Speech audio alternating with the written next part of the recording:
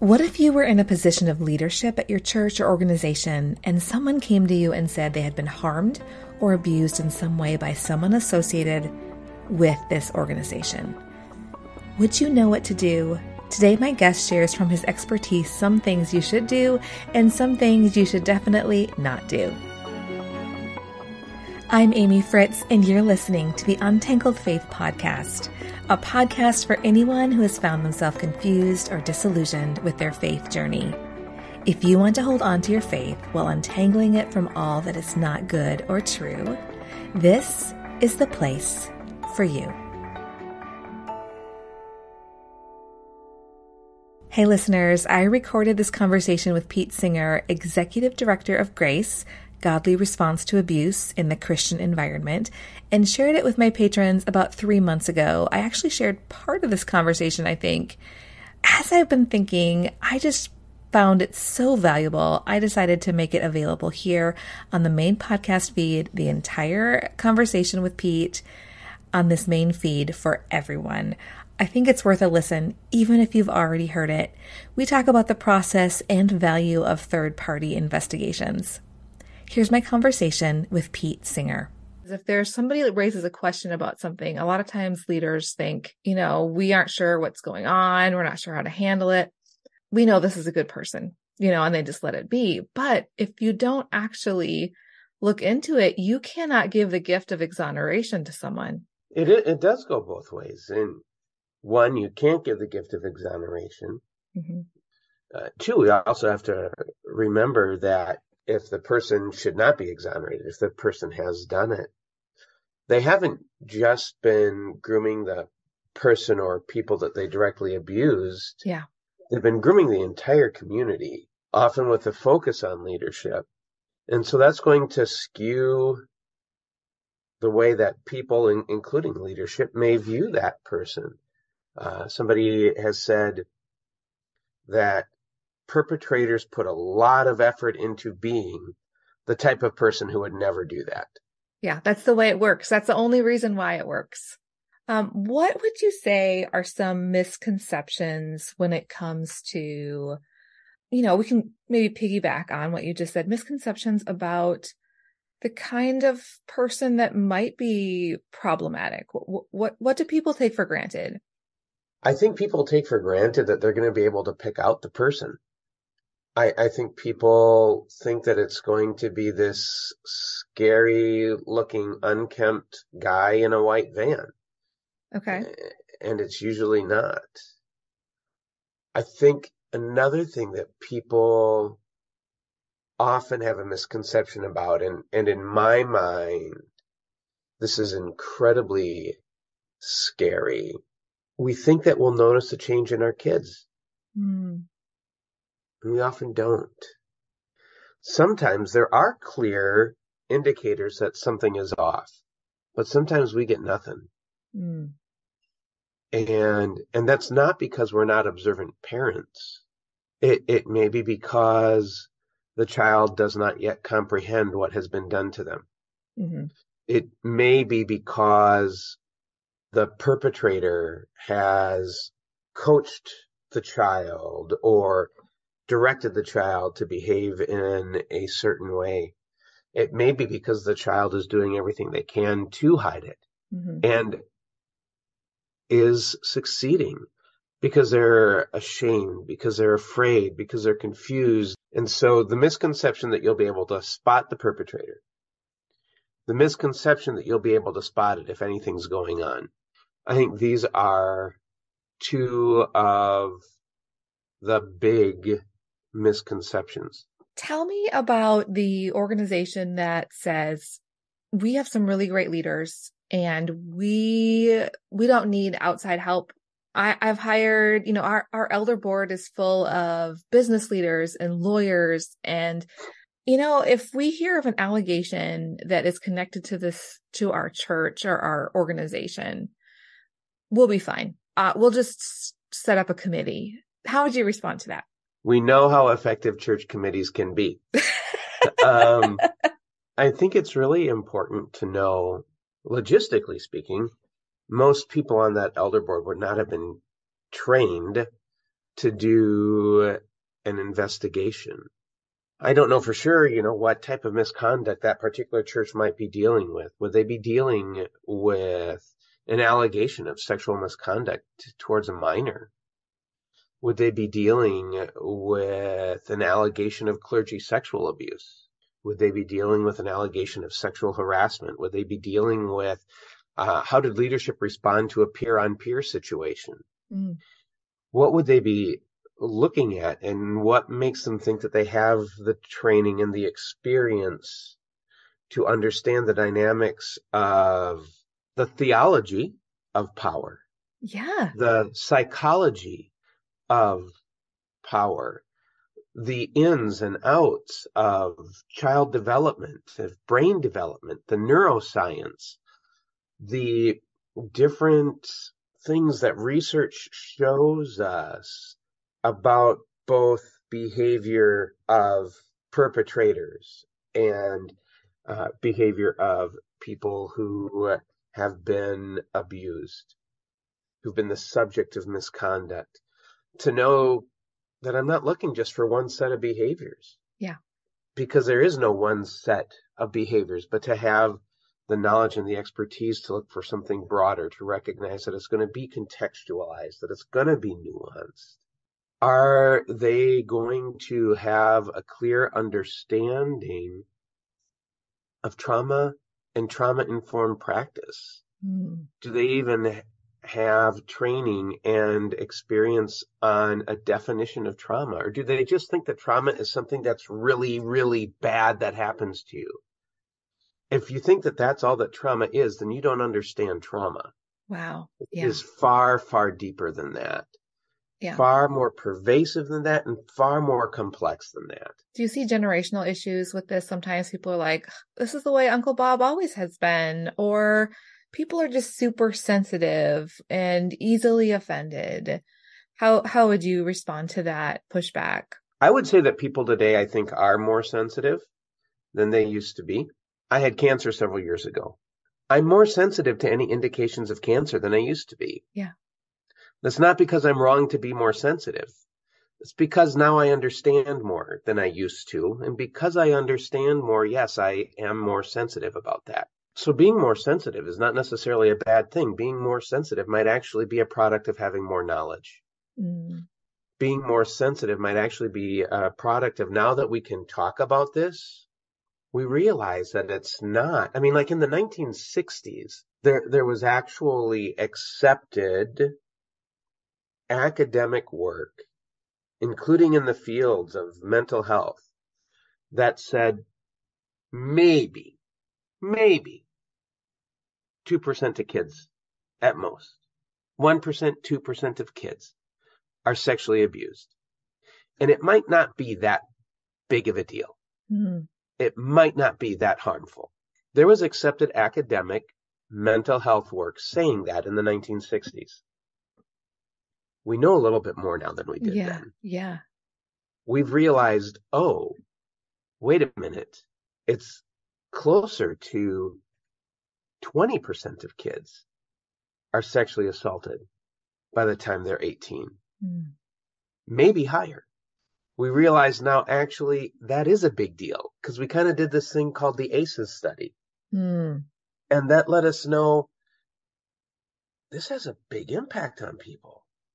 Yeah. So we know more, and so we're more sensitive because we know how important it is now. Yeah. So that sensitive person shouldn't be seen as a problem. They should be seen as a really valuable member. Yeah. I'll give you the names of a few people who were probably oversensitive relative to a lot of the other people in their environment. A guy by the name of Jeremiah. A guy by the name of Isaiah. A guy by the name of Daniel. A guy by the name of Malachi. They're also called prophets. We can't just write off a person who seems oversensitive. They might actually be seeing something we're missing. I want to go back to the question of people feeling like they can investigate themselves. What I have seen, and you can tell me if this resonates or it doesn't, is if someone doesn't have, at the very least, a procedure already set in place for how they will handle something, oftentimes I would default to the thing that is easier for me or that costs me the least amount. It's really important that we not investigate matters ourselves, in part because of that skill issue. But I'll also tell you, I go to a church, and if there were an allegation that came up in my church, there's no way I'd be involved in investigating it. Even though you I know wouldn't a be lot involved. about Yeah. investigations, you I wouldn't mean, I'm want. the executive director of Grace. I've been involved in a couple. Yeah, yeah. I wouldn't touch it because I'm within that person's sphere of influence. I've been groomed. Yeah. If they go to my church, I've been groomed. And if I've been groomed, I can't investigate. Even if you were to say, I'm going to be as aware as I can be of my bias. I still can't do it. Yeah. You can't see what you can't see. Right. Jennifer Freed has written about betrayal blindness, and I think it is so appropriate to this conversation. Sometimes we don't want to see things, and sometimes we consciously don't want to see things, but there's also this thing in our subconscious that says we see it, but our subconscious says that's danger, danger, danger. This is going to cost you something. This is going to maybe put you at risk for something that we don't want you to be at risk for. And that's one reason why it's great for young kids so that they can function, because it is just too much for their psyche to fully process sometimes. And that's another reason why you can't always tell by a kid's behavior or words initially, because their body and their subconscious is trying to protect them so desperately, because their little brains and even our developed brains cannot fathom the full truth of that. Have you learned much about betrayal blindness? I haven't read her work extensively. I definitely love what she's written about Darvo. Yeah. And I think that is such a helpful way for us to understand some of the dynamics, both at an organizational level and at an individual level. Yeah. That deny, attack, reverse, victim, and offender. This fear of betrayal and that blindness that comes from it, though, does make perfect sense to me. And we see it a lot of times. I mean, it truly is a defense strategy sometimes to not see stuff. As far as Grace, do they do organizational health things that are beyond just allegations of abusive behavior? How do they work with that? Absolutely. So proactive work, we have prevention work where we train leadership, we train entire congregations, where we help with developing an effective policy. And we can also do building walkthroughs of the grounds to look for areas that perpetrators may exploit. But we do that not so that an organization can do a better job of checking off a box, not so they can put on a training video and go about doing whatever other tasks they want to do while the training video. But the focus of the training and the policy and the work that we do is tied back to the culture of the organization and tied back to our identity in Christ. Because we don't do this work, none of us should do this work to mark off a box. This is because of who we are in Christ. Jeremiah, one of those sensitive people that I mentioned, Yes, wrote about a king who was not serving God, that he oppressed people, and he didn't uphold the cause of the poor and the oppressed. And he says, not that that was a bad thing. He says that in so doing, he chose not to know God. He then writes about Josiah, who was a relatively good king. And he writes about Josiah that Josiah did defend the cause of the poor and the oppressed. Is that not what it means to know me, declares the Lord? It's not about something that we should do. It's not about a checklist. It's about knowing God, and it's about who we are. And so we work in our training to help churches and ministries understand that. We also do real-time consultations where we work with, in 2021, we had over 500 churches reach out to us. Holy moly.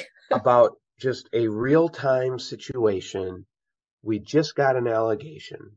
We just found out that the person teaching our Sunday school class did this 15 years ago, even though there wasn't anything on their record. They were never charged, but yet we know that they did this. What should we do? And we try and tie that back when we have that real-time consultation with them. We tie it back to, let's understand what Scripture really says. Let's understand what Scripture says about the shepherd laying down his life to protect the sheep. Let's understand what Scripture says about sheep in wolves' clothing.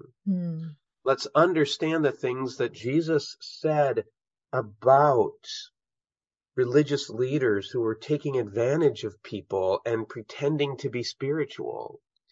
Let's look at what Scripture says about Hophni and Phinehas, everybody's two favorite characters from the Bible, who are called worthless men because they use their position as spiritual leaders to have sex with women. They're called worthless men for that. So let's take a look at what Scripture says, and then we also help them understand an idea of what is trauma and what is trauma-informed practice. SAMHSA has 6 key principles of trauma-informed practice that we very frequently will walk a church through to understand what are those 6 key principles and how do they apply in church. And then when it comes to after the fact, we often will do an investigation, and when there is an identified perpetrator, typically there's also an identified action and an identified alleged victim. So in that situation, we would do an investigation into what happened. But sometimes the church reaches out to us, and it's not that somebody did something to someone, but it's just a lot of people tell us it's unhealthy here. A lot of people tell us we misuse power. A lot of people tell us we don't treat women well, we don't treat kids well, whatever it might be. And in those situations, we actually can do an organizational assessment where we look more broadly at the overall health of the church or the ministry with respect to how they treat people, with respect to how they use power, with respect to how they do respond when people raise concerns or disagree with authority. And so often in those situations, where there isn't a designated alleged perpetrator, we would do an organizational assessment. That's so interesting. How do you sell the leaders of a church on an organizational health assessment? Because if I were leading a church and somebody said, hey, I heard that Grace does these, I think I would have a tendency to feel threatened. Oh no, they're coming for me. How do you sell a place on the value of something like this? Because it sounds scary. It is scary. I mean, it's really scary. And to tell you the truth, I think an organizational assessment is scarier than an investigation. Oh, tell me about that. With an investigation, you're saying, look at that person and tell me what you find. With an assessment, they might be looking at me. They might be looking at the culture that I've been a part of creating. With an investigation, there's some pretty strict boundaries about what we can look at. With an assessment, there still are boundaries because we must stay within the scope. But those boundaries tend to be a bit broader. And so I personally think that an assessment is scarier than an investigation. Yeah.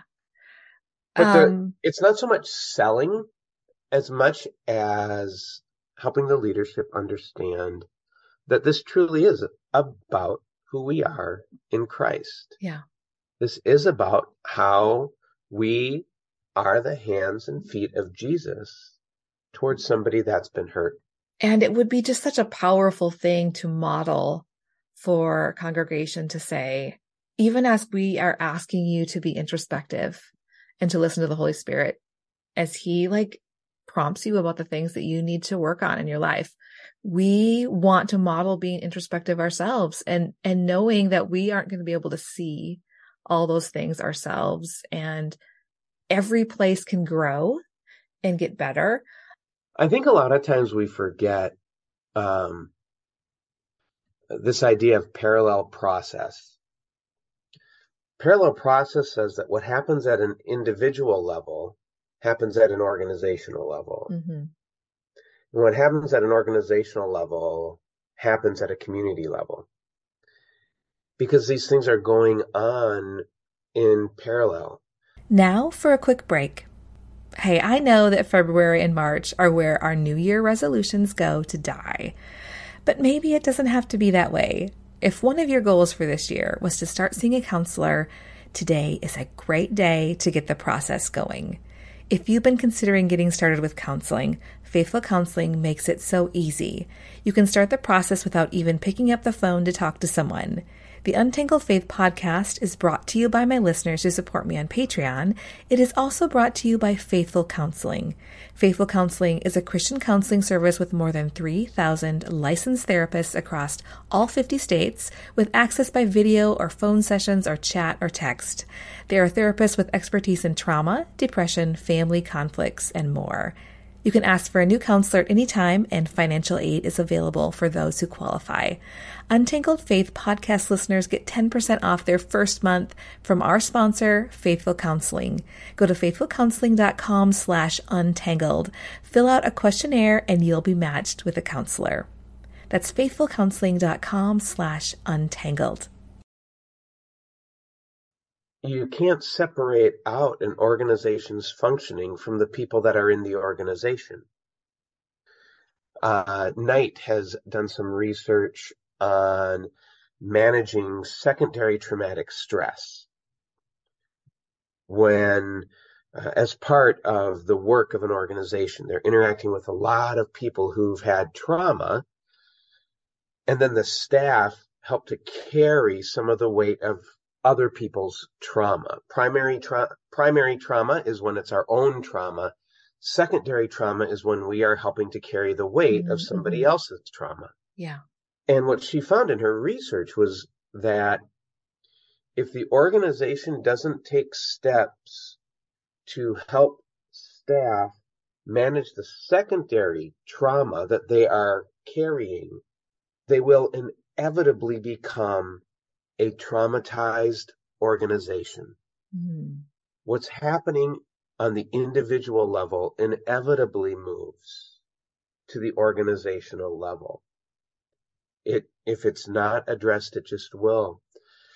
And once that happens, as organizations, as humans in organizations, we want to put that chapter behind us, right? We don't want to look at it. We want to be able to put that in our past. But if that's all we do, then what we've done is we've left a seeping wound that hasn't ever been resolved and is destined to just keep resurfacing. Yeah. And keep resurfacing because it's never truly been dealt with. We've just tried to put it in our past. We've tried to go around it rather than through it. I was recently talking with a church, and I was so incredibly impressed with this church. The leadership of the church was meeting with us, and they said, since we were founded, the person that founded us, it turns out, was abusing kids. And ever since our founding, every few years, there's abuse. And then we think we've taken care of that, and then there's abuse. And then we think we've taken care of that, and then there's abuse. Can you help us find out what it is about our culture, about us as an organization, that this keeps happening? And it was a church that didn't want to have blinders on. It was a church that Mm. realized this is deeper than one incident. We need to figure out what is it about us and how can we move to be an organization that more reflects Christ as opposed to an organization that reflects the abusive person that founded us. Wow. Yeah, that is really brave. I wish we saw more of that. I mean, it's really unfortunate that there would be a pattern to see. But when you can learn from your mistakes, what a huge, huge gift that is. I think of Tate's Creek with how they have dealt with two really big issues. And the second time they're like, hey, we've done this before. And we know we need to reach beyond ourselves and put this information out there. And we're doing, digging into another investigation. That had to be incredibly, like, just crushing. Like, if you've already gone through something, here we go again. Yeah. It's hard when you have to go through it again. I think one of the things too is if you look at what is publicly on their website, Yeah. and in that report, we pointed out some things that could have been done better, and we pointed out some things that they did well. Mm-hmm.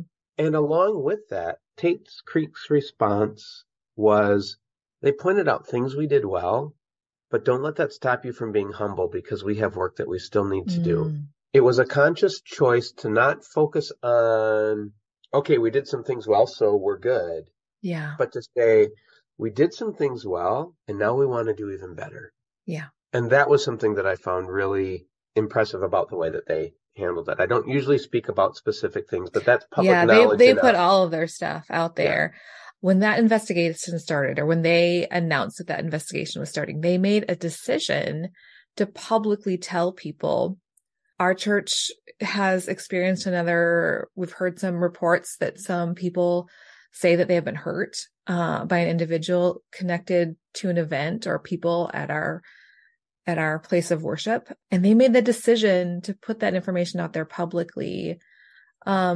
Do churches generally, is that like a typical thing people do? Was it because of the high profile nature of the alleged perpetrator that maybe can you speak to, like, I'll speak to in general yeah, talk, yeah, things that like, why would they indicate how. name somebody or put things out there at the front and not wait for it to play out? Because I did hear some people, that were friends with this alleged, the person that had the allegations against them, that were like, hey, this isn't right.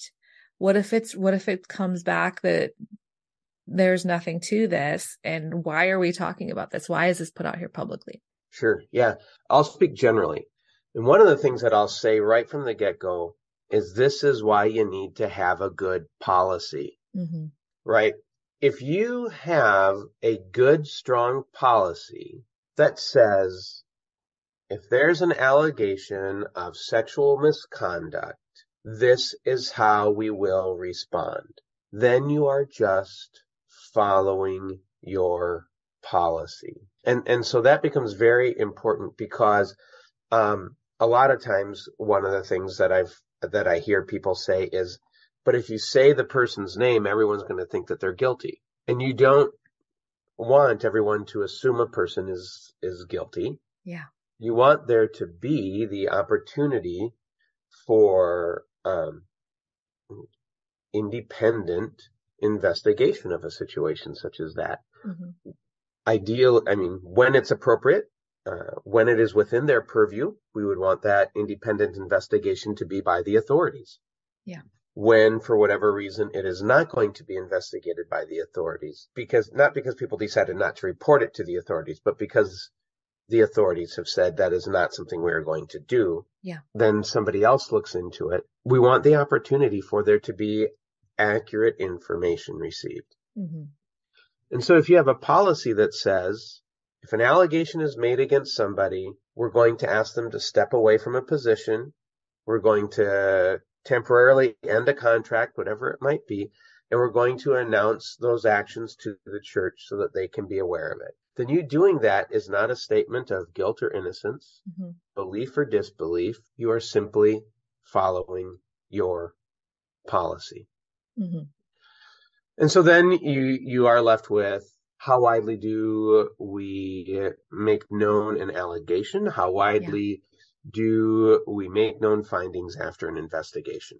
Couple of things. When you make any type of an announcement, whether it's the initial allegation or the eventual findings, you are super, super focused on protecting possible victims. Yeah. You are not making an announcement that reveals the identity of somebody who does not want their identity revealed. Yeah. You are not making an announcement that provides an inordinate level of detail that could cause an alleged victim's shame Mm.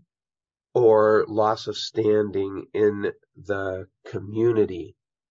So you're very careful. You're not just broadcasting absolutely everything, because that's going to be more information than is needed. You want to be trustworthy and transparent, Yeah.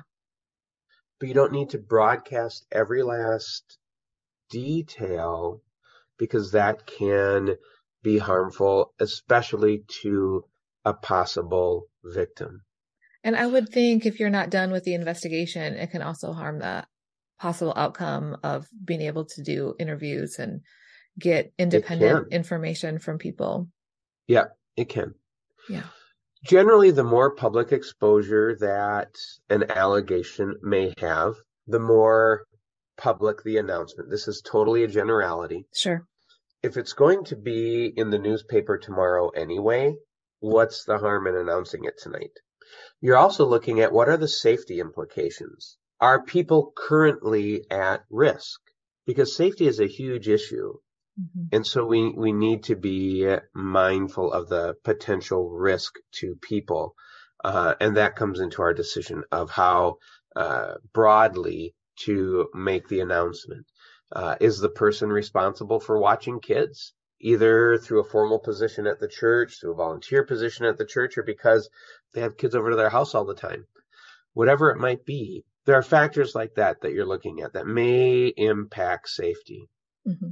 You're considering other survivors in the church that maybe weren't a part of this particular allegation, but yet still are going to feel the impact and the weight of this thing as it unfolds. Yeah. If I were at a church and somebody came forward bravely to share something that they had experienced and I didn't have any idea what to do, I would call y'all. I would call Grace before. Well, I would say if there was like illegal something that happened, I'd call the police first, right? Definitely. The police are going to investigate the crimes that may or may not have happened. Grace can investigate other things that are happening, like situationally or like your organization systems and all those things. But if someone were to call you, and this is just in general, like upfront and say, like, what do I do? Like, do we tell people right away there was an allegation of something, or do we have a few conversations first? Your thought on that? Too many variables to say for sure. Yeah. It may be that the police actually want you to hold off Oh, on that's a the good point. announcement. Yeah. Mm-hmm. Because you don't want to interfere with a police investigation. And so if Sure. police or child protection is asking you to hold off, we've had situations where the police have either, for example, asked us to hold off on starting an investigation until they felt that they were ready for us to do that, or have asked the church to hold off on an announcement. We definitely do not want to do anything that would interfere Yeah. with a police investigation. So that may impact the timing of both an announcement and also talking to the alleged perpetrator. Mm-hmm. There are other factors as well. How immediate is the risk to other people? Is the alleged perpetrator open to talking, or are they having a lot of delays in their availability, Mm-hmm. and where it seems like, oh, I can't do it next week or the week after, but maybe next month sometime I'm available to talk. I'm traveling Oh, for I the next know we 9 were months. scheduled, but I have to cancel. I'm Yeah. sorry. Yeah. So in general, like if there's going to be something publicly announced, there's been a lot of factors that are weighed. Let's talk about false accusations. How often is that? How do they look different in ways that you can explain? I mean, I don't want you to give away the trade secrets of grace, being able to differentiate what they're looking at, but what are some things that we can know about that to kind of set our minds at ease? Like, what if I'm like, I'm afraid my kids are going to be like accused of something, like my boys are just good kids. And what if somebody just accuses and then everyone has to just believe that they're bad? Like, explain this to us.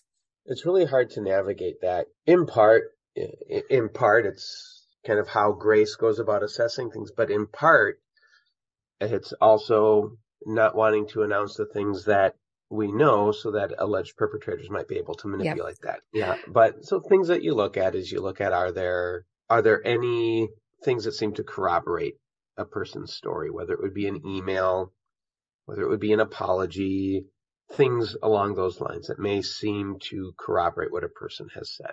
Probably more important is to recognize what things do not indicate that it's a false report. A delayed disclosure does not indicate it's a false report because delayed disclosures are the norm. Okay, yeah. And so sometimes people have said, well, wouldn't they have told us right away? Actually, no, probably not. Delayed disclosures are the norm. A delayed disclosure does not reduce credibility. A story that expands a little with time is not in and of itself something that indicates a false report, because often that first disclosure is testing the waters. Often that first disclosure is seeing, can I trust you? I don't know if I can trust you. So I'm going to start by giving you the light version of what happened. And I'm going to see how you respond to the light version before I give you the full version. And so having some changes over time is not in and of itself something that decreases credibility. We need to look at a lot of other factors along with that. Having some details off can sometimes occur. For example, documented abuse occurred in one particular situation, and this was not in a grace matter. It was in a public record matter where law enforcement was involved. And it's years after the fact, and the victim is saying, I know it happened at this location. And I know it happened when I was this many years old. They proved that the abuse did occur. They know that it occurred.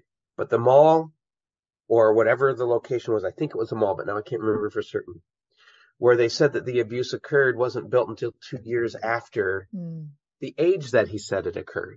Okay. And so sometimes the way our minds work and the way that memory functions, we can get some details wrong. And that was actually a fairly major detail. Yeah. So it's not just a minor detail that might be wrong. And it's important to be able to tease through all of that so that a discrepancy is not just, oh, discrepancies don't matter, so we throw them aside. No, absolutely not. But again, that goes to why do we need somebody who's trained in this work so that they can determine how much weight to give a discrepancy like that. Yeah. How much weight to give these other factors. How many investigators do you have that work with Grace generally? It varies kind of with the ebb and flow. In general, we have usually about 10 to 15 investigators that are working with Grace. Okay. Right now, at this point, we're doing roughly 15 to 20 investigations a year.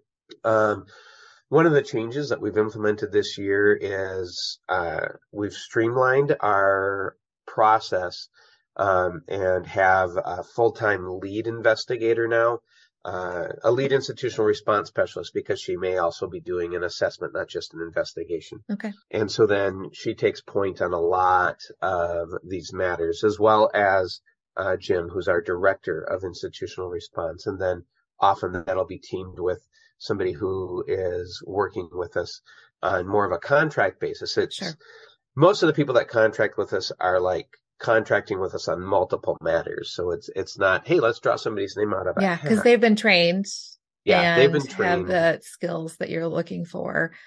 Right. Yeah, We have to believe that we trust them, and we have to believe that their approach is consistent with Grace's approach. they're doing You it. know, They these are have, people who are typically, so for the most part, attorneys and former law enforcement are the most yeah. common people doing investigations for us. So people who are attorneys, people who were the head of the sex crimes unit in their Hmm. city or in their department, people who worked within the sex crimes unit or had other roles. So they are coming in with quite a bit of experience.